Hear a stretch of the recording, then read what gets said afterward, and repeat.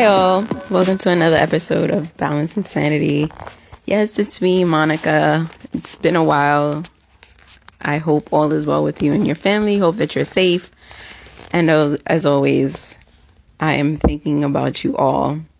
I know some of you might be wondering, why haven't I been recording? Where have you been? What has been going on? Especially now during this pandemic where we are all stuck inside. I have actually been dealing with a couple of things, specifically my health. And so I had stopped recording or podcasting or even thinking about podcasting because I have been just trying to get better, deal with some news that I've gotten thus far from my doctors and whatnot. And so I've just been handling that situation and trying to figure out next steps. So all in all, things have been good otherwise. This quarantine life, I found out that I'm all about it. I have no problems with it, no issues, no nothing. Like, I actually like being inside, being on my couch, having nothing to do all day. Sad part, of course, is not being able to make money or to have that income coming in as always. And it's not because there isn't a job available to allow me to work from home, but I've just gotten to this mood of waking up whenever I want to, going to sleep whenever I want to, and not having to have to do anything. And I've just found that, I want to say 2019 was the start of that year when I got laid off in April, I think it was. And to now be here a full year later, because I got laid off in April, started working, got 2 jobs in October, same time. Boom, boom. Well, actually 3 jobs in October. So I was working 3 jobs at one point up until January. And then in between April, well, actually May, when I finally got laid off, the last day for me being laid off, from May up until October, and I was still going to school at that time because I had another class, so I didn't finish until July. So I literally only had August, September to do nothing. And then I jumped into 3 jobs in October. And then in March, one of my contracts ended. And so I'm literally at this point now where I'm at home and I'm just like loving not having to do anything, having my brain being freed up to just wander, think, take online classes, think about life, think about next steps, think about things that I just want to do, and the plans that I have for myself. So quarantine life has not made me upset. And I know many of you have probably turned on your TV and seen people arguing for quarantine and people arguing against quarantine. And one thing that I have to say is that we can't be closed-minded to either side. And I find that when I've seen it like on Instagram, or I've seen it on the news, or I've just heard people talking about it, they all come from this one side approach. So for those that want the everything to be opened up, it's always coming from, well, I need this, I need this, I need this. I want my hair cut. I want to go back to work. I want to do this. I feel entrapped. And it's just like, you're thinking about it from your needs. You're not thinking about it on the needs of everyone else. Because although you may want a haircut, that's not priority. Having everybody be susceptible to this pandemic because you want to get a haircut is not a good enough reasoning to allow the open of the entire city. And so it just got me thinking, like, how is that? Why? I don't know if it's a how or a why question, but where have we come to a point where we can say that being given the opportunity to not have to go to work, to just take a break from life, to just be inside, is considered slavery? And then I had a friend explain to me, well, Monica, you're not living what most American people are living in. Most Americans are living in a 4x4 studio apartment where they don't have rooms to go to. You fortunately have your living room, your bedroom, your kitchen, your bathroom, so you can walk around and be in different spots at different time. For most people, they literally turn around and they're in the same spot all day long, not having to do anything. And I said, you know what? I understand. That could probably drive me insane. But why not then take up a class and do something to occupy your mind? Because when I hear people say, well, I want to get a haircut, but what are you getting a haircut for? Like, where are you going that you need a haircut? Like, you're not going on job interviews. You're not going out to hang out with friends. You're literally inside with your family. If you have a husband, wife, boyfriend, girlfriend, kids, these people are seeing you day in and day out. So whether or not you have a haircut today, a haircut tomorrow, it doesn't matter. They're seeing you at your best and your worst all the time. Then for those that are single and living by themselves, if you can't stand to see yourself in an off period, then that's something that you need to deal with within yourself.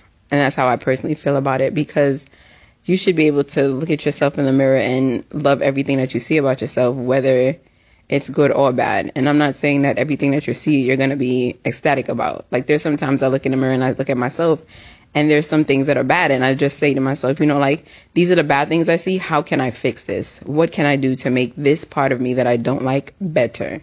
And then I start to work on it. So I think that's where people are not really understanding or not really taking into the bigger scope of the picture of why we need to be inside. And so then it becomes this thing where people are saying, well, it's a white privilege thing now, where white people are coming across as, well, it's no longer affecting my community, so I don't care what happens to the black communities. I want to go outside. The people that I am interacting with aren't the ones that's having it because this is just a black and an Asian thing. And it's like, no, it's so much more than that. And then for the people that are for being inside and the pandemic and the closure and things like that, I feel like they may be more understanding of, yes, I understand where you're coming from, where we want to open as well, but we also don't want to have to continuously put people's lives at risk. And so for either side, I don't know if I'm divided or if I'm stuck in the middle or something, because I feel like if you want to, for the people that are saying that I'm against the lockdown, my response to them would be, so then find an essential job.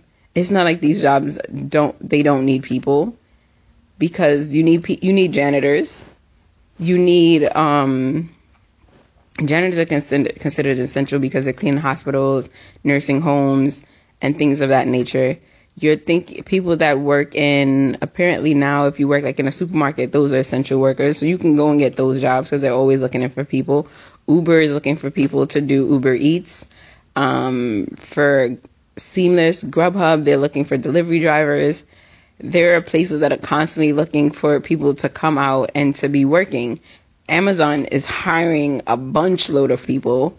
Instacart is looking for people because they don't have enough drivers and people to actually do the grocery shopping for people. Whole Foods, Fresh Direct, all these people are looking for people. So when people say, oh, I want to go back to work, it's just like,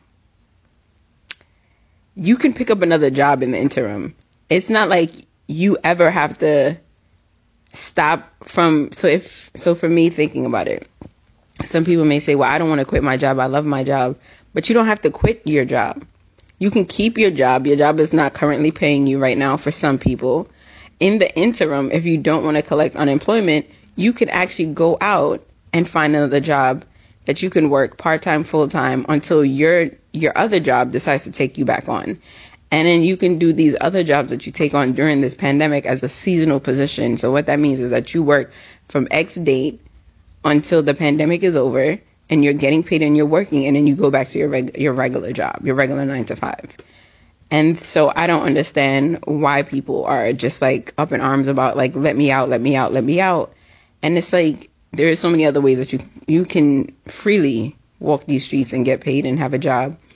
And then for those people that are collecting unemployment but still complaining about the economy, I'm not understanding how the two work. Like, you're complaining that you want to go to work, but you're getting unemployment. And for some people, this unemployment check is much more than what they were making when they were working a 9 to 5. I heard in some states, I don't know if New York is one, some states, everybody is collecting about $1,000 to $1,500 a week. And when I was on unemployment, I was doing about $450 a week. So you're talking about damn near triple what I was making unemployment. People are making that now. And then for some people, they end up getting that higher mark of the $1,500 because they're also filing for federal unemployment, which you can get depending on your state, which guarantees you an additional $500 on whatever you're getting from your state. So the federal gives you $500, and then your state gives you whatever they're generated towards this pandemic for people that are suffering during the virus. So it's I don't know. The U.S. to me we just always in the last place, and people always talk about, oh, the U.S. is the best, but when you look at it compared to other countries, we always lackluster. Canada's paying people every month. We gave people a stimulus check one time for a full year, and some of the countries are getting a stimulus check every month to cover their bills. But people love the US of A, and I for one don't understand. But another thing that I've also noticed is that we have a lot of free time, and people just don't know how to use this time wisely. Some people do, some people don't. Because I know when this first started, I took the time to say, you know what, I'm just going to get my health together, and I'm going to just watch a whole bunch of movies. And that's literally what I did. For 6 weeks, all I did was focus on my health, my diet, making sure that everything I was putting into my body was not damaging it. So I wasn't eating any meat, any processed foods, no sugar, no sodas, although right now I'm really craving for some Izzy's. All I was drinking was water. All I was doing was eating raw fruits and vegetables. During a program that I was working with this doctor, Dr. Brooke Goldner and her husband.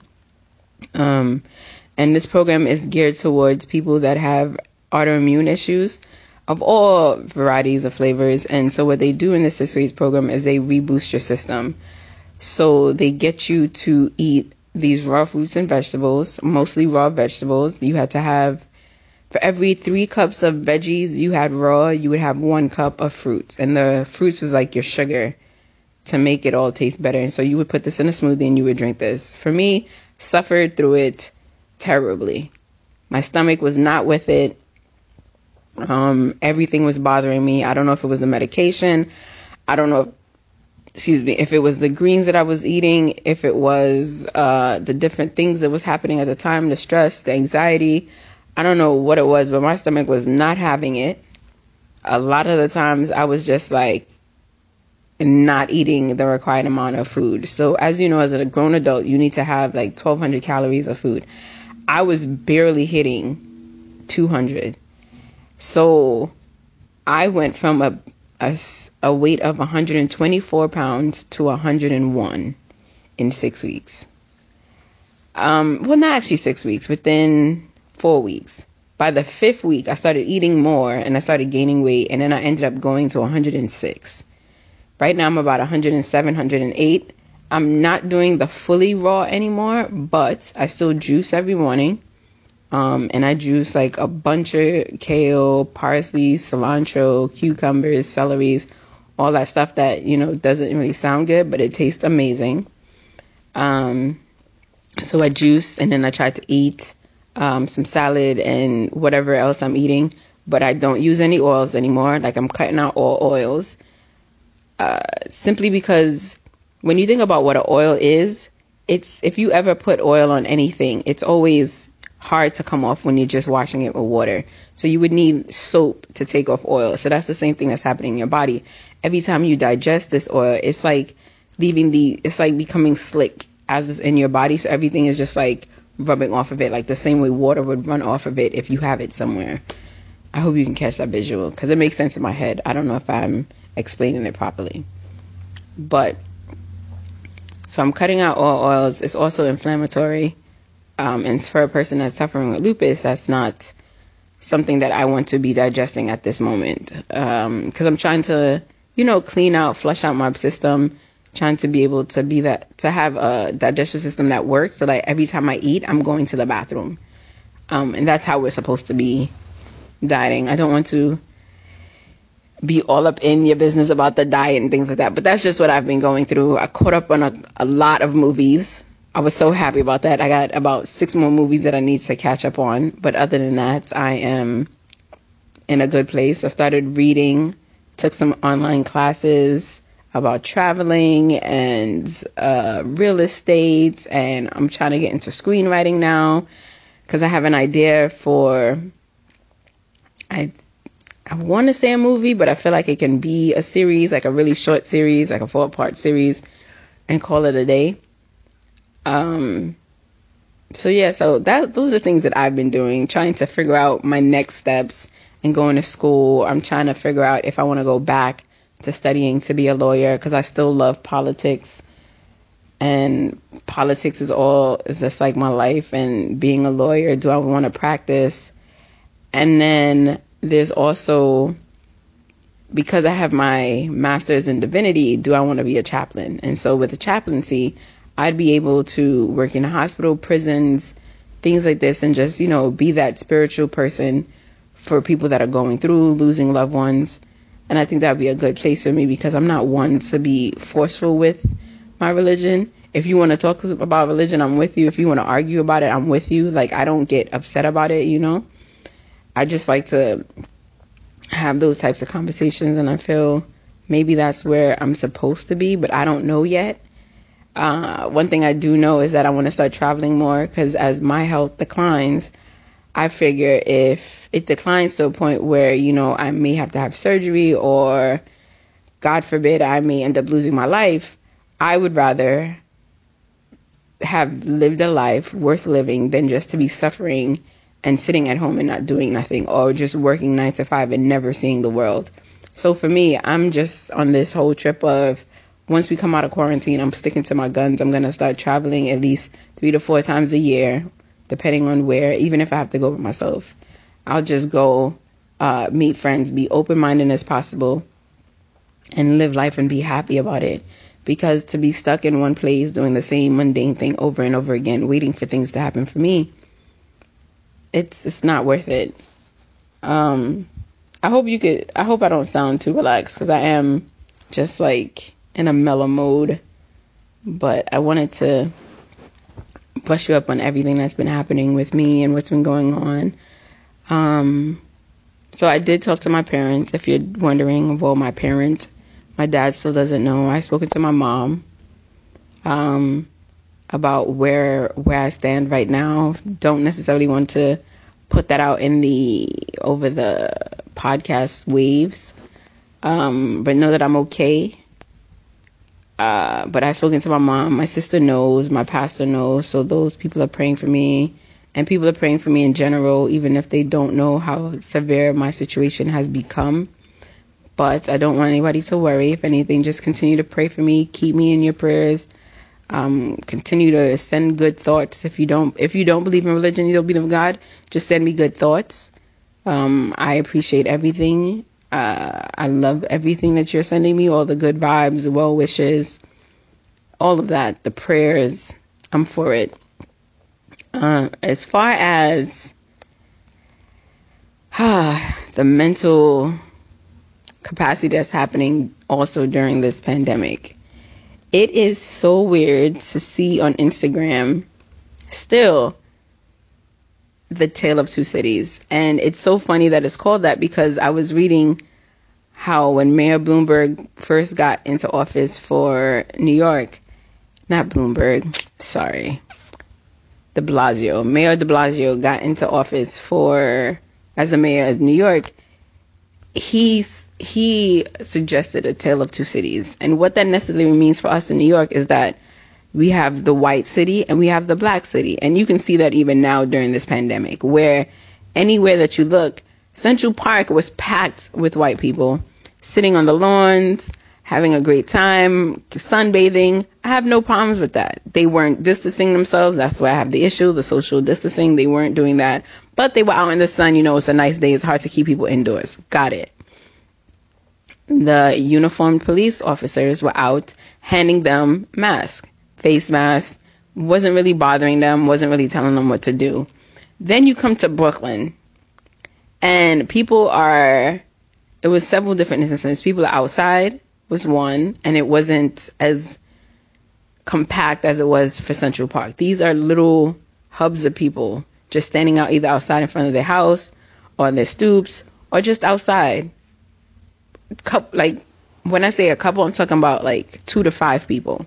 The cops throwing them against the cars, brutalizing them, slammed this one kid into the floor, gave him a concussion. He slammed this kid so hard into the floor that the dude passed out. I'm talking about unconscious. And there was another one where a cop had his knee in a guy's throat, although he was on the floor for not social distancing. There was a funeral procession that was happening in Brooklyn, and cops just started throwing people up against a car and just like beating them up and arresting them. And it's just like, why is this being done? Why? This should not be a thing that should be happening at this moment. Then when you think about all of these things that are happening, they also said, we would like you to give us, I don't know who requested this survey, but somebody had requested a report to see the comparison of how many people were being arrested for the whole social distancing thing. And the mayor, apparently, quote unquote, excuse me, I don't know how true this is, but the mayor said that it was being evenly distributed, the number of arrests between the two ethnic groups, black and white. An independent report came out saying that that was a complete lie, that 63% of more black people were being arrested than white people. And I'm not shocked. I live in New York. I know what it is. I know what it's like to live in a black community. I know what it's like to live, because the community I live in now is predominantly white. And so even when people talk about it, they talk about it being the good part of the Bronx because it's a lot of Irish people around where I live. And I used to live on the Grand Concourse, so I know what that looked like back in the days where you couldn't go outside. People were getting shot, gangs everywhere. I remember those days. And so to hear this, it was not shocking to me. What's shocking to me is that we continuously have police officers and our own mayor trying to say that somehow we are crazy. Like the people that are saying like these are the things that's happening to us, they're saying no, your statistics are off. They weren't calculated right. Something must be wrong. But then when you see tape of people that have assault rifles, weapons, guns, all in the police face, not getting arrested, not getting tased, not getting smacked, not getting punched, just free to do whatever they want. And then you see black people that can barely, if they even look at the cop, they're getting knocked out. There's this one video, and I'm going off on a tangent and I'm going to stop after this. There's this one video of a guy being handcuffed. His hands are cuffed. The police officer doesn't realize that he's being filmed. Somehow, I don't know what was said between them, but words, you still shouldn't hit somebody.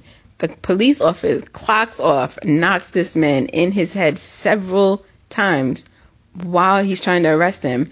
The guy never assaults the police officer, never puts the harm, never resists arrest, none of those things. And then the officer that was with the police officer arresting this guy just stood there, didn't say a word, doesn't flinch, like something that happens every single day. And it is something to be said for us as a community where we consistently allow this to happen. That we pretend that, oh, if I vote this person into office, they're going to be on my side. No one is for you until you show up and demand them to be for you. So even when we think about the presidency that's coming up now and the people that are running, we're supposed to be voting at every single level. the president that's coming into office, granted, I don't want him to be there, and I'm talking about the Democrat nominee. If he's going to be in there, we need to demand things of him. We need to demand him to give us more than what he's trying to give us, and not accept his, I don't even want his shenanigans. Like, that's the easiest way I can say it. Like, we can't accept that. And then when we talk about these senators that we have in place, we need to demand things for them, have them do the things that we need to feel safe in our communities, and to feel safe as just being black. Like, why am I, and I say this in a general sense, why am I targeted and treated like I'm going to murder you just because I'm black? More mass shootings are happening across the world, across the USA, in schools by white people with assault rifles, AK-47s or whatnot. But yet, I'm not saying that all black people are innocent, because no one is innocent. We all have our faults. There are crimes that are committed on a daily basis. People should be held accountable, but everybody should not be getting the same treatment based off of one bad apple. And that's all I have to say about that. In other news, though, people are finding love in this quarantine. People are finding their romantic, I don't know what to call it, but somebody that they would love to continue on a relationship with. People are still getting married out here, which is amazing, because I don't know if I would have done it, but people are getting married, doing it virtually, having their people on Zoom virtually tuning in to watch a wedding, sending congratulations. More Zoom meetings are being done with people having one-on-ones with their friends. I just recently had a Zoom brunch with a couple of my girlfriends, which was amazing. And a bunch of other people. It gives you that time to not have to have an excuse to say, oh, I'm too busy to call or to reach out to such and such. So that's one thing that's also amazing about this pandemic. It gives you the time to say, you know what? I've procrastinated long enough about reaching out to so-and-so. Let me take the time now to contact such and such, reach out to them, say hello, talk to your parents. I literally speak to my parents almost every day now, which is very good, very different. I speak to my sister just as often, speak friends like once or twice a week, whether it be through text or through a phone call. So there's different ways to connecting. Still not dating. Still don't think I want to date. Just because I don't want to bring somebody else into what I have going on here, especially when it comes to my health and having to worry. Like, I don't like people worrying about me. And I knew that, but I've come to realize that even more so. So that's another reason why I keep a lot of how I'm going and what I'm feeling close to my chest, because I don't want people to have to walk around on eggshells around me or be like, oh my God, how are you? Are you okay? Can you do this? I just don't want to bother you. I want to leave you alone. And so I just don't tell people so they can ask me what they want. And if I can, I will do it. If I can't, I'll say no. What else? Yeah, that's about it. Still doing this vegan life, trying my best. It's hard because some days I do crave some seafoods and some scramps and some crab legs and, that kind of stuff. But I feel if I can get my health to a place where I'm comfortable, I'll have it, once every 4 years or something, where I'm not completely off it, but then I'm also not completely off the bandwagon and just trying to get more greens into my daily lifestyle and my daily eating. So thus far, everything else has been great. I thought I would have more to say, but I don't. So I just want to keep this short and just tell you that I'm praying for you and I have all you in my mind. I've literally just been relaxing, mental break from life and from everything, staying inside, because going outside for me is more harmful, especially because I have a weakened immune system, and then the medication that I take also weakens my immune system. So it's like a catch-22 for me. So it's a lose-lose any way that I think about it. But staying hydrated, making sure I'm inside, making sure I have food, eating when necessary, just doing what I have to do. But I hope all is well with you all, and I hope to be talking to you again soon. Yeah, love all of you, and thank you for listening. Hopefully the next time you'll hear my voice, I have more to talk about and something more in depth. So we shall see. Until then, talk to you soon.